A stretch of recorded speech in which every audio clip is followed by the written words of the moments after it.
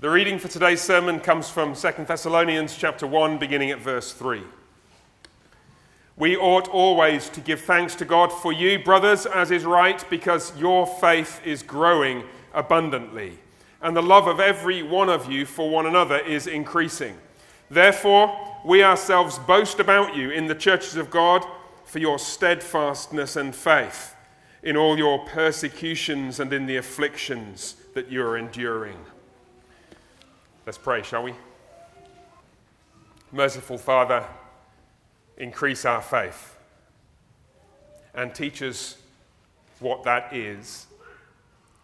For we cling to Christ and come to you now, needy and helpless, acknowledging our emptiness and knowing that you are the one who not only fills heaven and earth, but has promised to fill us with the knowledge of yourself through the scriptures which you have caused to be written for our instruction.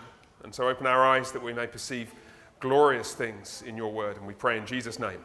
Amen. Amen. Please take a seat.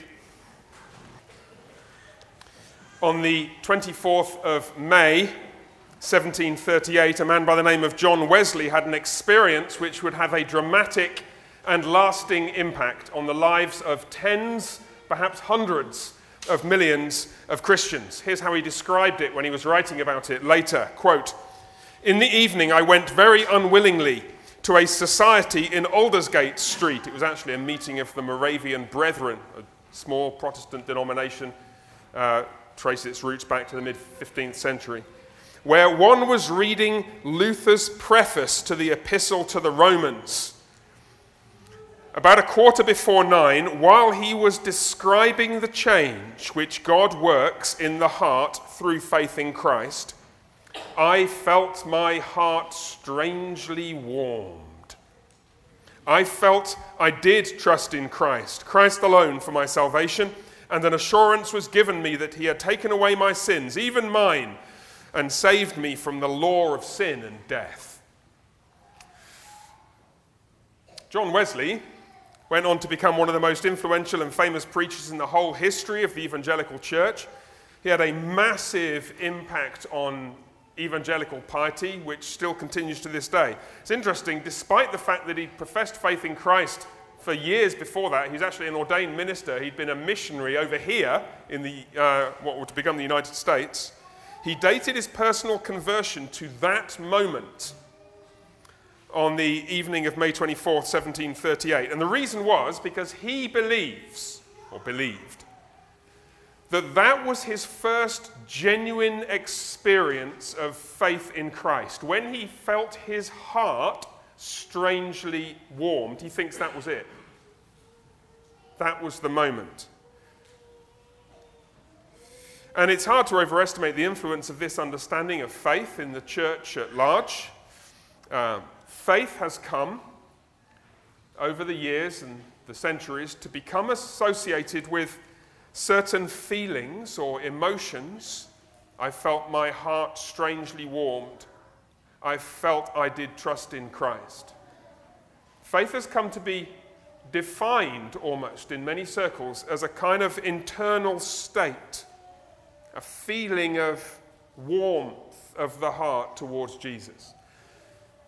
Now, in fairness, Wesley was not the only person responsible for this understanding of faith. There were many other influential preachers around his day and since, which cemented this connection between faith and feelings. It's likely, in fact, that Wesley himself didn't actually think of the heart strangely warmed thing as being just about feelings. In fact, he probably saw more in it than that, but that's certainly how it's come to be understood, and that's certainly the impact it's had on us. There is a very strong, almost inarguable connection in evangelical faith and piety between feelings, how I feel in my heart, and whether I trust in Christ. We're the heirs of that tradition. It's not just in the grassroots popular writings and sermons and so on. In Francis Turretin's Institutes of Elenctic Theology, it's the title of a book, actually it's the title of a 3-volume work this thick. Francis Turretin, by the way, was European reformer whom Jonathan Edwards described as the Great Turretin, okay? Serious, heavy-hitting theologian. He said that the feelings that necessarily follow from faith, quote, This is what faith necessarily results in, Turretin believed.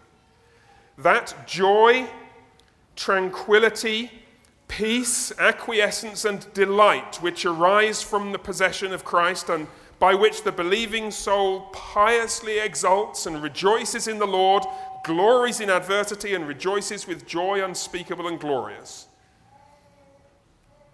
That understanding of faith is everywhere. It's certainly here in the American Christian church, the evangelical church. We're heirs of the first and second great awakenings, where this is what was expected and encouraged and taught. Deep down, it is very hard for us to shake this feeling that faith is all about feelings. And I have two initial comments to make before we get into this. The first is that it's not entirely wrong. Like many misunderstandings, we don't want to dismiss it completely. It's certainly true that many of us, perhaps most of us, from time to time have strong emotional feelings connected with our faith in Christ. I'm not wanting to deny that. I'm certainly not wanting to deny the reality of Wesley's experience. There is an internal aspect to faith, and often an emotional aspect as well. But nonetheless, this poses significant pastoral problems. This can cause all manner of trouble. It's, as one scholar once said, it's like those misunderstandings that contain just enough truth to do damage, because they're plausible enough to gain traction and to shape people's lives and thinking. Because think about it for a second. Your feelings are inherently subjective. Your feelings are transient and up and down, and they depend on what the guy was like at the traffic lights in front of you on the way to church this morning. They're not, if we're going to connect our faith in Christ too strongly to the subjective, internal, changing feelings we have, we're going to have all kinds of problems with assurance for a start. I mean, what happens to my assurance of salvation when my mood goes up and down? And all of this raises a fairly potent and obvious question. So here I am asking questions about this contemporary understanding of what faith is. And we all recognize it, don't we, to a certain extent? One way or another in our upbringing, or in what we've heard, or what we've read, or what we've come to think. We think of faith as to do with how a person feels. Well, what is faith then? If faith ought not to be equated with, I felt my heart strangely warmed, well, what is it? And I want to answer that question tonight with the help of our friends, the Thessalonian Christians, and Paul's second letter to them. 2 Thessalonians chapter 1, verses 3 and 4. Just let me remind you of the background, and we talked about this at some length last week, so those of you who were here will remember. Those of you who weren't, basically, Paul and his companions visited Thessalonica in what is now Greece on Paul's second missionary journey. And he preached the gospel, and the church was founded in quite a short period of time. And then through various things that happened, there was some persecution and hostility and violence arose. He was forced to leave, and he became concerned on his subsequent travels about the health and the strength of that church. And so he sent messengers back, and when he heard that they're doing okay, he wrote 1 Thessalonians to them, and then he subsequently wrote 2 Thessalonians, probably just a few weeks later. So this is the second letter that Paul the Apostle is writing to this church, been in existence for a few months at most, to encourage them. And what he does in the a few verses here, verses 3 and 4, he begins, as he often does, with a prayer report. He tells them and tells us what he's praying for them. It's very interesting, because what that tells us then is what he thinks is good. If he's thanking God for something, as he is here, then what that means is he thinks this is something worthy of thankfulness to God for. So this must be a good thing. And what does he pray for? Look at verse 3. We ought always to give thanks to you, brothers, as is right. Why? What is it that he sees or hears about in the Thessalonian church that's so wonderful? Your faith is growing abundantly, and the love of every one of you for one another is increasing. So their faith and their love, he regards as exemplary in some respects. Certainly, I thank God for the faith of these people. Because if their faith was flaky and shaky, he wouldn't be thanking God for it, would he? I mean, you go to Galatians chapter 1, you notice there's not much prayer of thankfulness being reported there. You foolish Galatians, is how he begins there. So when he starts like this, we know they're doing something right. So what are they doing right? They're doing faith and love right. So that's a clue, isn't it? If Wesley's wrong, and I'm going to suggest that he's at least highly distorted and selective, there's much more to faith than my heart strangely warmed, then what is faith? And what is love? And these verses here, I want to suggest, can tell us what it is. And I want to cut to the chase. On your orders of worship, you'll see the title for today's sermon, which is, and I quote, "Faith Ain't Touchy-Feely." I thought that might help you to remember it. I've never seen the word ain't on an order of worship before. But there you are, you're never going to forget, are you? And I've never said the word ain't in a sermon, because that ain't right. But now I ain't never not done that thing. Anyway, so that's it. Faith ain't touchy-feely. If you forget everything else, you can remember that. But there are two things I want to talk about. I want to talk about their faith mostly, and then we'll get to their love. What was it about their love that was so exemplary? Because that's great too, and that's not to do with feelings either. So let's jump in. Okay, their faith, Paul says, look at me, you've got your Bibles, and I don't want to encourage you. Some of you regulars, maybe you know the Bible off by heart, but bring your Bibles to church, because you'll find all kinds of little details as we're going through this text and the readings and so on. Their faith is growing abundantly, is what it says in verse 3. Now, what does that mean? Well, the word translated growing abundantly is a very rare word. It's only found here in the New Testament. It's actually a compound of two words. It's like hyper-growing.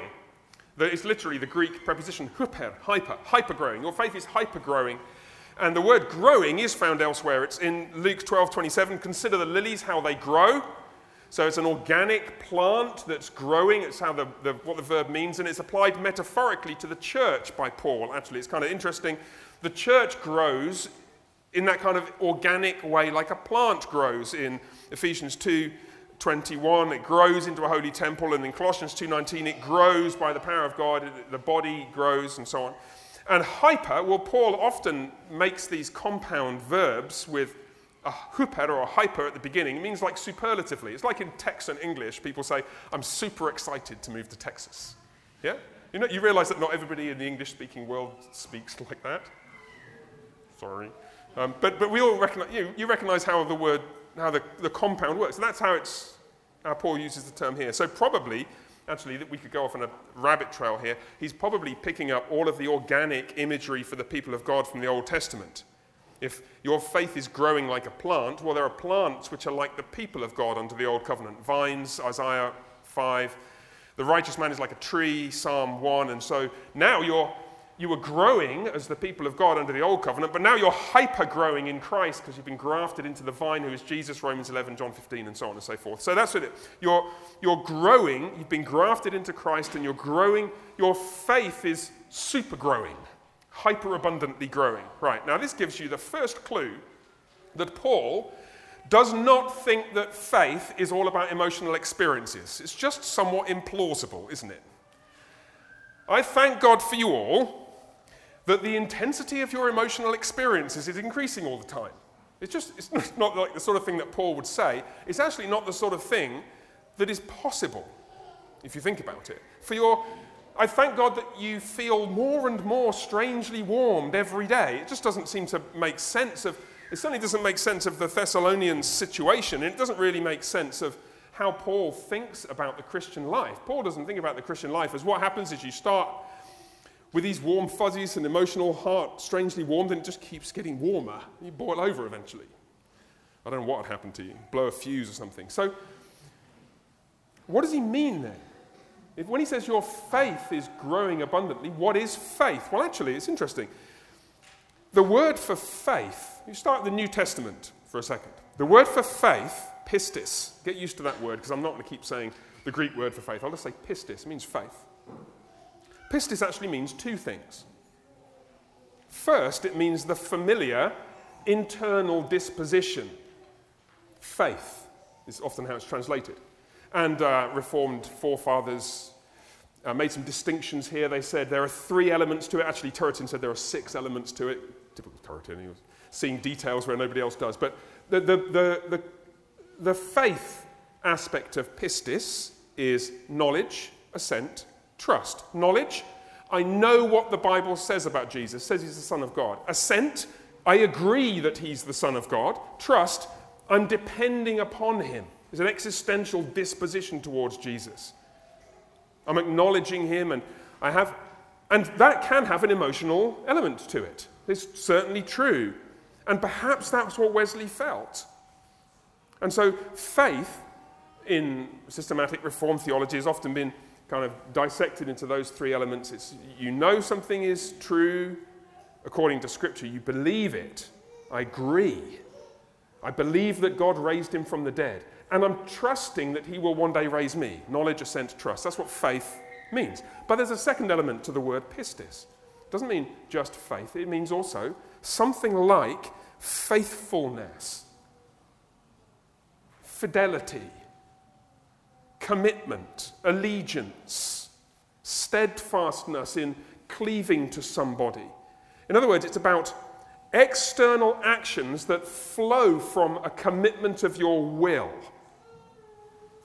And our Bibles, of course, I'd never take a job as a Bible translator because you've got to kind of pick one or the other. And it's hard when it could mean either or it could mean a bit of both. But what our Bibles tend to do is always to translate it as faith when often something like faithfulness is meant. So a new challenge for you all. You've got to now read the Bible in a year, right? Well, many of you, you don't have to read the Bible in a year. I didn't mean to say that. I retract that. But many of you are reading the Bible in a year, or reading the Bible just generally. Well, every time you come across the word faith, you've got to ask yourself, could this be more to do with faithfulness than faith? Is it more to do with actions and commitment rather than what's in my heart? And it's very interesting. When you start to look at it, you find that there are examples in Scripture, in the New Testament to begin with, where it's very plainly the case that faithfulness is in view. The most obvious examples, like there's an example in Romans 1. You turn to it if you like, we don't need to. In Romans 1, there's a quotation in verse 17 from the prophet Habakkuk. The righteous shall live by faith, it says. Well, that word faith in Habakkuk 2:4 is emunah in Hebrew, which doesn't mean faith at all. It means faithfulness. That's just what it means. So Paul is quoting from a text where it says, the righteous shall live by his faithfulness. Really, in Romans 1:17, that's how we should understand it to be. Now, it probably includes faith when you think about what faithfulness would require. It's hard to be faithful to somebody if you don't trust them, yes? But there's an example. Another example where you've got the summary of Jesus' ministry at the beginning of the Gospel of Mark. I'll read Mark 1, verse 14 and 15. After John was arrested, Jesus comes into Galilee proclaiming the gospel of God and saying, the time is fulfilled and the kingdom of God is at hand. Repent and pistuo. It's the cognate verb to pistis. Repent and have faith. Now, what does it mean? Well, what's he just said? He has said, the culmination of all the ages is here. The kingdom of God has arrived. It's at hand, which is a way of saying, I'm the king. Now, here's the thing. What do you owe to a king? What do you owe to one who says, I'm the Lord of heaven and earth, the ruler of the ages, the fulfillment of every promise of rule in the name of God that has ever been made? What do you owe to a divine ruler? You do not just owe intellectual assent and trust. You owe allegiance. You're being enlisted in his army and you need to do what he says from a disposition of trusting him, of course. But be faithful and repent. Can you see the difference? That's very likely what is meant by Mark 1, 14 and 15. You can find some of this if you're interested in reading it. This has been going on in the background of theology for a long time, but Matthew Bates wrote an interesting book a few years ago called, here's a provocative title for you, Salvation by Allegiance Alone. Yeah, can you see what he's doing? And he's actually making a very, very good point in the title, that the faith that saves is faith that shows allegiance and commitment to the one it has faith in, namely Jesus Christ. You get the same in Romans 1:5. The obedience of faith is probably the obedience that is the outcome of your commitment to Jesus. So when we're looking at these words, and we get back to 2 Thessalonians now, it's not that it always only ever means faithfulness, commitment, allegiance. It's not that it means it everywhere, but it's that it could mean it, and it might mean it here. So look at the context of 2 Thessalonians. What's actually going on in 2 Thessalonians? Well, just look at the text. Go back with me, verse 3. We thank God for you, as is right, because your pistis, whatever that is, faithfulness, is growing abundantly. The love that every one of you has for each other is increasing. Therefore, we ourselves boast about you in the churches of God for all your steadfastness and pistis. It's about standing firm, isn't it? It's about remaining committed in all the persecutions and afflictions you're enduring. What Paul is so excited and thankful to God for certainly doesn't look like, oh, you're all great, so you're so emotional in all your afflictions. It's not that at all. It's you guys are standing firm. You guys are remaining faithful to Christ in all your afflictions. Actually, the phrase translated steadfastness and faith, New Testament Greek as a subtle way of hinting that two things are actually one thing viewed from different angles. What it does is it connects them with just one article. So it's the steadfastness and faith of you. It's why you got in Ephesians 4, pastors and teachers. There's only one article there as well, which is why pastors and teachers are probably two ways of describing the same individuals. Here, steadfastness and faithfulness. Steadfastness and faith, that's what Paul means. Which is why he highlights it's all the persecutions and afflictions. It's not at all obvious how being persecuted would cause you to change what you believe. It just might cause you to go underground and pretend you didn't. And Paul thanks God that they are remaining faithful when faithfulness is costly. It's actually, you get the same thing highlighted in the previous letter, I'll mention this briefly, where Paul calls attention to some of the historical context that led him to write this letter. You know that I mentioned before, the church was founded through affliction. In 1 Thessalonians, chapter 3, he sent in verse 2 to establish and exhort you in your pistis so that nobody will be moved by these afflictions. He wants to establish them so nobody's rocked by the persecution they're experiencing. A few verses later, verse 7, when he hears about the Thessalonians, what he says is, in all our distress and affliction, we've been comforted about you through your pistis, for now we live because you're standing fast in the Lord. What's the pistis? It's not just what they believe in their hearts. It's that they're standing fast, they're solid, they're resolute. It's faithfulness, it's allegiance, it's steadfastness, it's fidelity, it's loyalty. It's actual lived out commitment to Jesus Christ. That's what faith is, certainly here. And that's what Paul thanks God. Like, your faithfulness is growing abundantly. That's why it can keep growing, super abundantly growing. Illustration. Think of your friends, perhaps a close sibling, a close friend, a spouse. And think of an illustration. Does your relationship with them grow over time? Well, of course it does. And often it grows among husbands and wives particularly through the experience of hardship, yes? It's not... Nobody... I tell you, when Nicole and I don't know how to describe the start of our relationship, but I can tell you when I realized, when her friend came to... I'm sorry, babe. Her friend Liz came and told me, she does like you. I'm like, yes! I tell you, like, the abject... I went to the library of the college we were at, because I thought, I'm not going to go and see her now, I'm going to play it cool. See what I can figure out what to say. So I go to the library, spent 3 hours working. I tell you what, I produced the most unutterable garbage during those 3 hours. Because my head was like,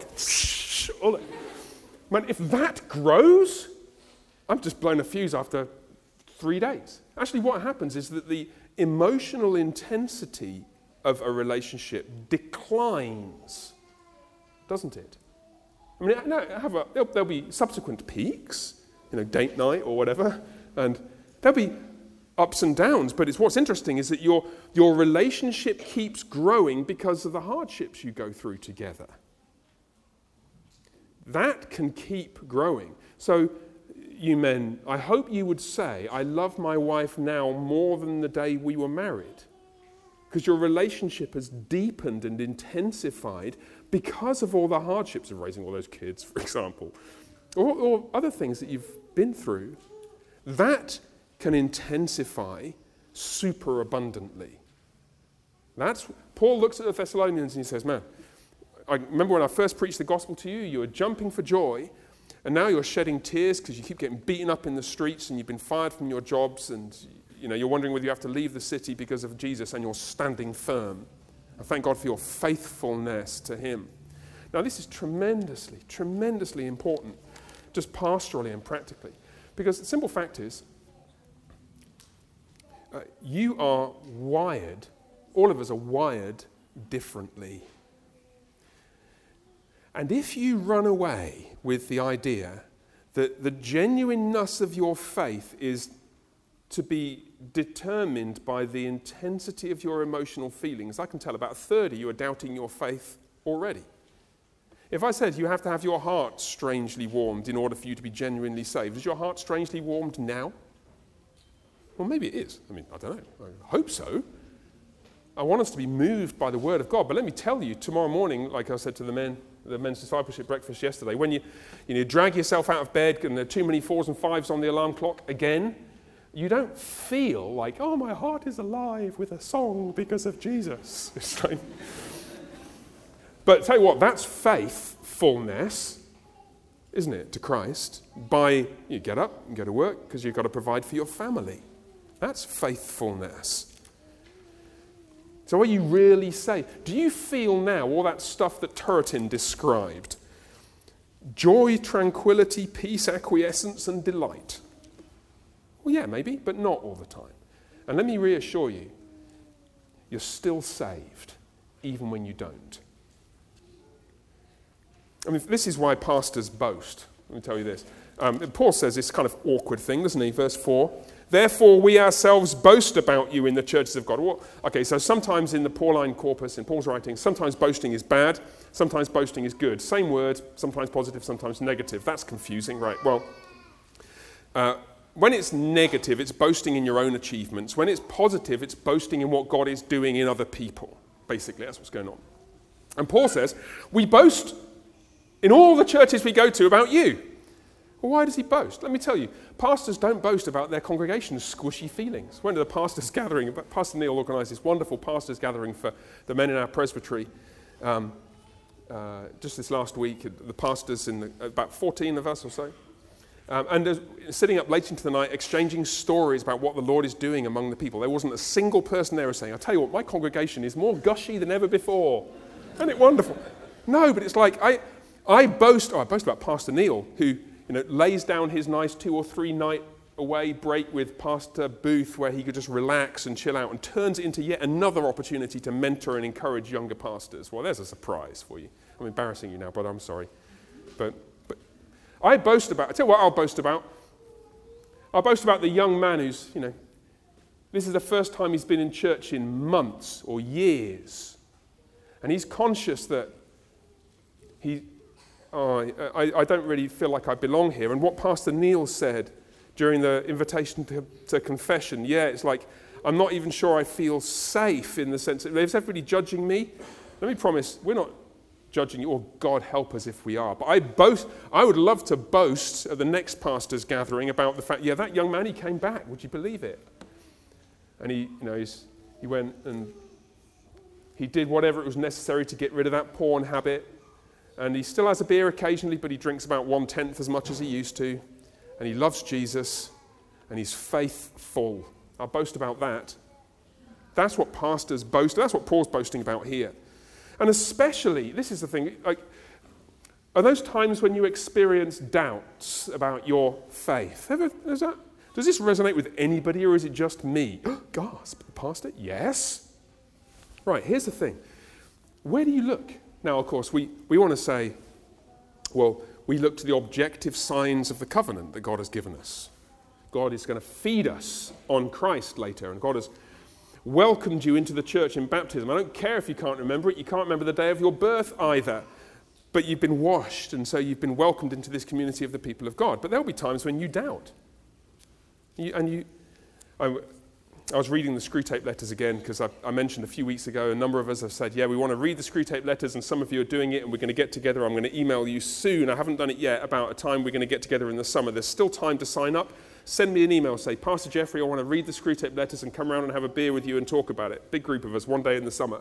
But here's what, the Screwtape Letters. It's advice from one devil to another about how to tempt people away from God, who they call the enemy. You remember that famous ending to one of the letters? Our cause is never more in danger than when a human, no longer desiring but still intending to do the enemy's will, looks around upon a universe from which every trace of him seems to have vanished and asks why he has been forsaken and still obeys. That's when the devil's cause is in danger. You ever done that? You ever looked around the universe and it looks like all trace of God has vanished and you ask, why have I been forsaken? Does that remind you of anybody, by the way? Just so you know, you're not the first person to ask, my God, why have you forsaken me? You're in good company. So their faithfulness is growing abundantly. First. Second, briefly, promise, or briefer. Their love is increasing. You see that. Just look at the text again, 2 Thessalonians chapter 1. And the love of every one of you for one another is increasing. That's this. Just as faith could be misunderstood, so love could. Love, perhaps even more than faith, could be misunderstood in terms of just emotions and feelings.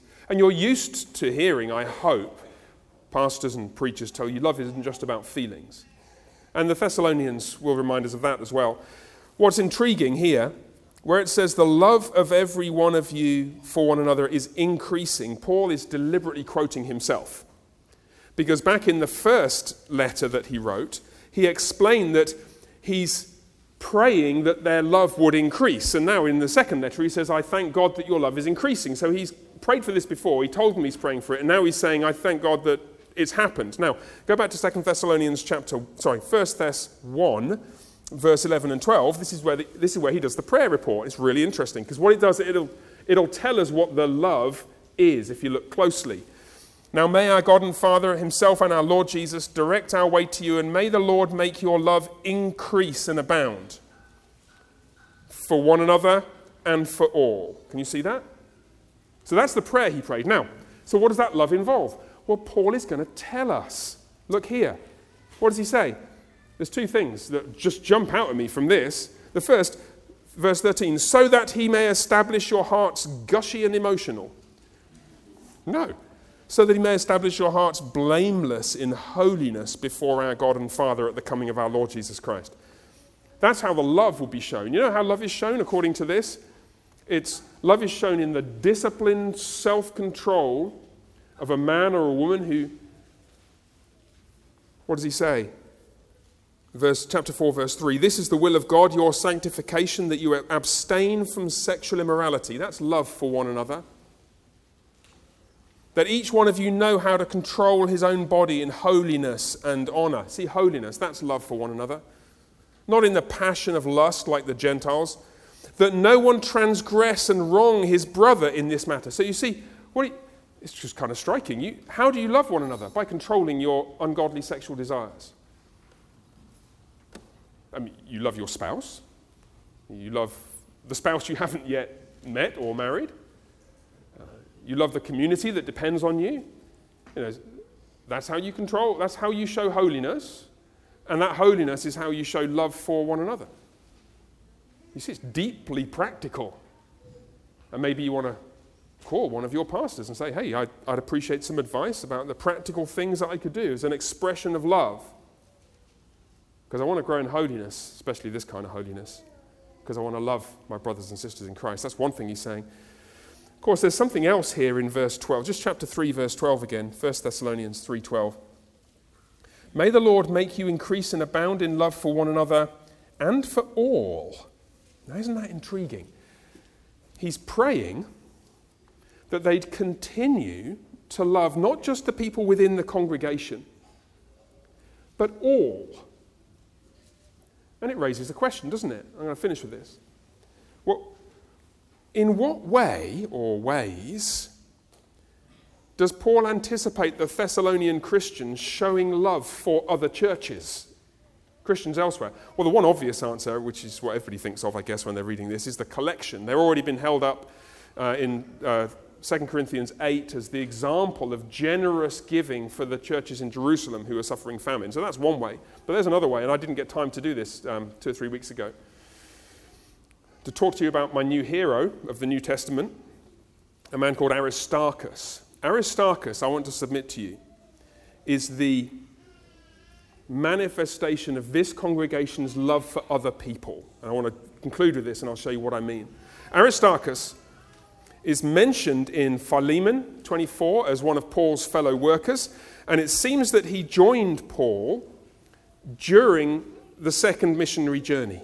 That is the first time Paul rocks up at Thessalonica, and there's this guy there called Aristarchus, and he's converted, and he says, you know what, Paul, could I be useful? And he's like, yeah, you and the rest of them. He said, well, can I come with you? And we know that he went with them because in Acts 19, he's in Ephesus, which is early in the next missionary journey, the third missionary journey. And he's with Paul. In fact, he's one of the guys who was dragged into the theatre. Remember when all the stuff kicked off with all the little monkey shrine silversmith things, and Demetrius got upset and said, right, come on, let's get a mob together, and they dragged him in the theatre. And, well, Aristarchus was with Paul then. And he continued with Paul on that third missionary journey. And guess where they ended up with towards the end of that third missionary journey? They ended up back at Thessalonica. And you're thinking, well, he's been with Paul now on the whole of the second half of the second missionary journey and the whole of this long first missionary journey. And he's been through quite a lot, hasn't he? Ready to be torn apart by lions in the theatre in Ephesus and a whole bunch of other things. Okay, so what's he going to do? What's the temptation? He arrives back at his home. He's not been there for 5, 7, 8 years. His family's there. Maybe his wife's there. All his friends are there and his church is there. What's the temptation? You can imagine the conversation. Or the conversation is late into night, like in the pastors' gathering, about all the wonderful things the Lord has been doing.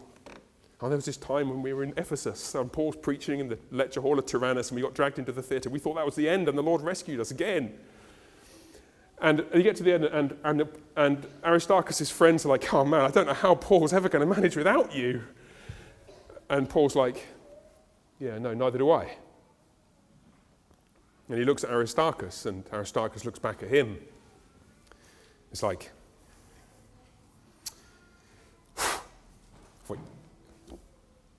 yeah, I think I probably need to carry on, don't I? Because faith ain't touchy-feely. Faith is commitment.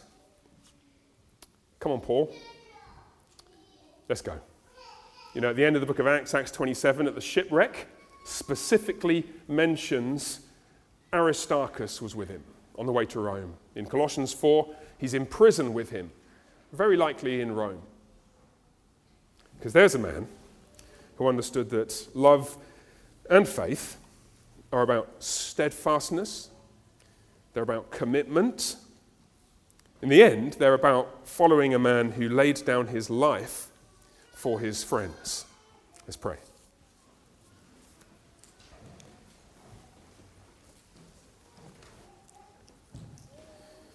Merciful Father, thank you for shaping our thoughts and our minds. Shape our lives, we pray, in faithfulness and love and commitment, of which we need not be entirely ashamed when we stand before you on the last day, in the company of our elder brother who gave everything for us. We pray in his name. Amen.